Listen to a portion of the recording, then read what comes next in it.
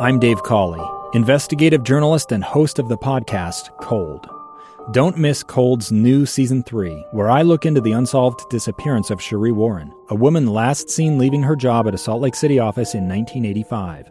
Police cast suspicion on Sheree's estranged husband and boyfriend, but never made any arrests or recovered Sheree's remains.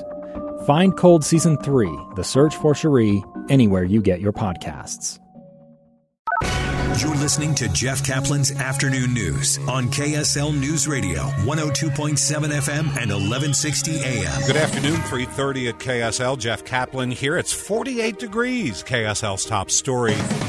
Rain is expected to hit hard starting tomorrow, and concerns are growing about possible flooding this weekend. KSL News Radio's Amy Kobabe is live with details. Amy? Jeff, I'm looking at some brown grass in Salt Lake City right now, but other parts of northern Utah, like Midway and Cache Valley, have feet upon feet of snow that just keeps piling up, and that will make a problem this weekend. KSL meteorologist Kevin Eubank says that we're expected to get a lot of rain. So anytime you bring in rain on top of snow, it exacerbates the potential for flooding, because you're not only dealing with the water coming in the rain, but you're dealing with all the water that's being melted in the snow. Kevin says this is why many cities are now offering sandbags. He suggests taking some steps now, like bringing in sandbags to protect your home. He says make sure that your water has somewhere to go, like any storm drains or paths, for that water to stay clear from where you don't want it. Rain does start late tonight and will continue throughout the day tomorrow and Saturday. Reporting live, Amy Kobabe, KSL News Radio. That rain will be snow up in the mountains. There's already so much. But you know what that means? Happy skiers. KSL News Radio's Adam Small begins our team coverage. It snowed so much this winter, we may be giving Bill Marine the wrong impression. I like it. It's almost too much, so I wouldn't want to live here and have to shovel it. Marine is hitting the slopes one last time before he has to fly back to New Hampshire. Elena Vrontakis is back visiting from Denver, and she says this winter definitely stands out. It just seems like every morning my dad's firing up the snowblower. If you're planning to hit the slopes this weekend, avalanche danger is expected to increase with warm, wet, and windy conditions. Old-timers might tell you the ski lift lines are getting longer. New Kempsey Gardner research shows that they're right. Visits to Utah slopes have doubled over the last 20 years, and it's raising questions in Little Cottonwood Canyon. Team coverage continues. Some argue with all these skiers, a gondola would make resort lines explode in length. The traffic now can act as a natural check of sorts on those lines. Others say bus service has also been cut. Those who want the gondola, though, say it's needed with this much capacity. Some locals say they are the ones feeling the brunt of more skiers. State Reps Jeff Stanquist and Nate Bluin also weighing in. Stanquist called the numbers shocking but not surprising. He wants to find solutions that allow more people to access the greatest snow on Earth. Bluin saying we're absolutely going to have to look at canyon capacity limits. Lindsay Aerts, KSL News Radio. KSL News Time 3:32. A family in Camas is saying goodbye to farming. The Yor family is shutting down their 800-acre farm in Camas and selling it to Summit County in order to preserve it as open space. The Summit County Land Conservancy will pay $5 million for the Yor family farm, which has been operating since 1892.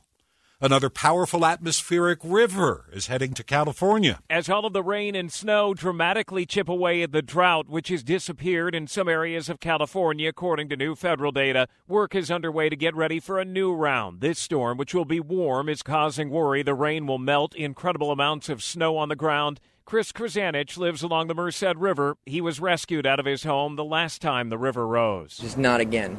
Just not again. I don't want to go through this again. And so they're getting ready. We're going to go fill sandbags and pray that it doesn't come through the doors again. The heaviest rain is expected overnight through Friday. Alex Stone, ABC News, Los Angeles. The CEO of Norfolk Southern committing to quickly and thoroughly cleaning up that toxic train derailment. Maria Chaleos is live at the KSL National News Desk. Jeff, the CEO telling senators that he's committed to making things right with those impacted by that train derailment in East Palestine, Ohio. However, he wouldn't endorse legislation that beefs up train regulations. Ohio Senator J.D. Vance urging his colleagues, especially Republicans, to realign their priorities when it comes to rail safety. Do we do the bidding of a massive industry that is in bed with big government, or do we do the bidding of of the people who elected us to the Senate and to the Congress in the first place. Norfolk CEO stopping short of promising to pay for long-term damage to the folks in East Palestine. Meantime, another Norfolk Southern train has run off the rails, this time in Piedmont, Alabama. 37 cars came off the track, but nothing dangerous was being transported. Spokesman Connor Spielmaker says the company is doing all it can to prevent future derailments. Safety remains number one priority, and we'll make sure that we learn from all these things. The NTSB is investigating the cause. Russia today launched its biggest aerial attack in weeks. It hit targets across Ukraine with a complex barrage of weapons, including its newest hypersonic missiles. At least 6 people were killed and power was knocked out in several regions. Live from the KSL National News Desk, I'm Maria Chaleos, KSL News Radio. Financial experts are perplexed. Interest rates are rising, and they can't quite figure out why people won't stop spending. Credit card debt is at an all-time high, and Bankrate's Ted Rossman told KSL's David Dujanovic a lot of younger people can't seem to wrap their heads around the idea of saving for the future. I do think there is this kind of you only live once thing that has come out of the pandemic, among other things. And, we definitely see it among young adults. Rossman sees signs that people are starting to ease up on big-ticket purchases because of higher interest rates. KSL News Time, 3:36. First look traffic. Ricky Meese, tell us about it. Well, what a difference a day makes from the storms that brought snow and nasty driving conditions, especially in higher elevations last night. Today, so different. I'm looking at a live shot of Sardine Canyon. That was snow-packed yesterday afternoon and evening. Today, it's all clear and a beautiful drive through those mountains. That's what you're going to see in all the canyons. But for a Thursday afternoon, we already have delays. If you're traveling southbound I-15, they stretch from just before 53rd South into Sandy. Ricky Meese in the KSL Traffic Center. 2 years ago, Americans watched in horror as a crisis unfolded at the Kabul airport. She was tear-gassed and beaten. Images of thousands desperate to escape Taliban oppression filled our news feeds. More than 80,000 Afghans made it to America. But the story didn't end there. It was very cold. There was no power, no heat. Who would help our newest neighbors?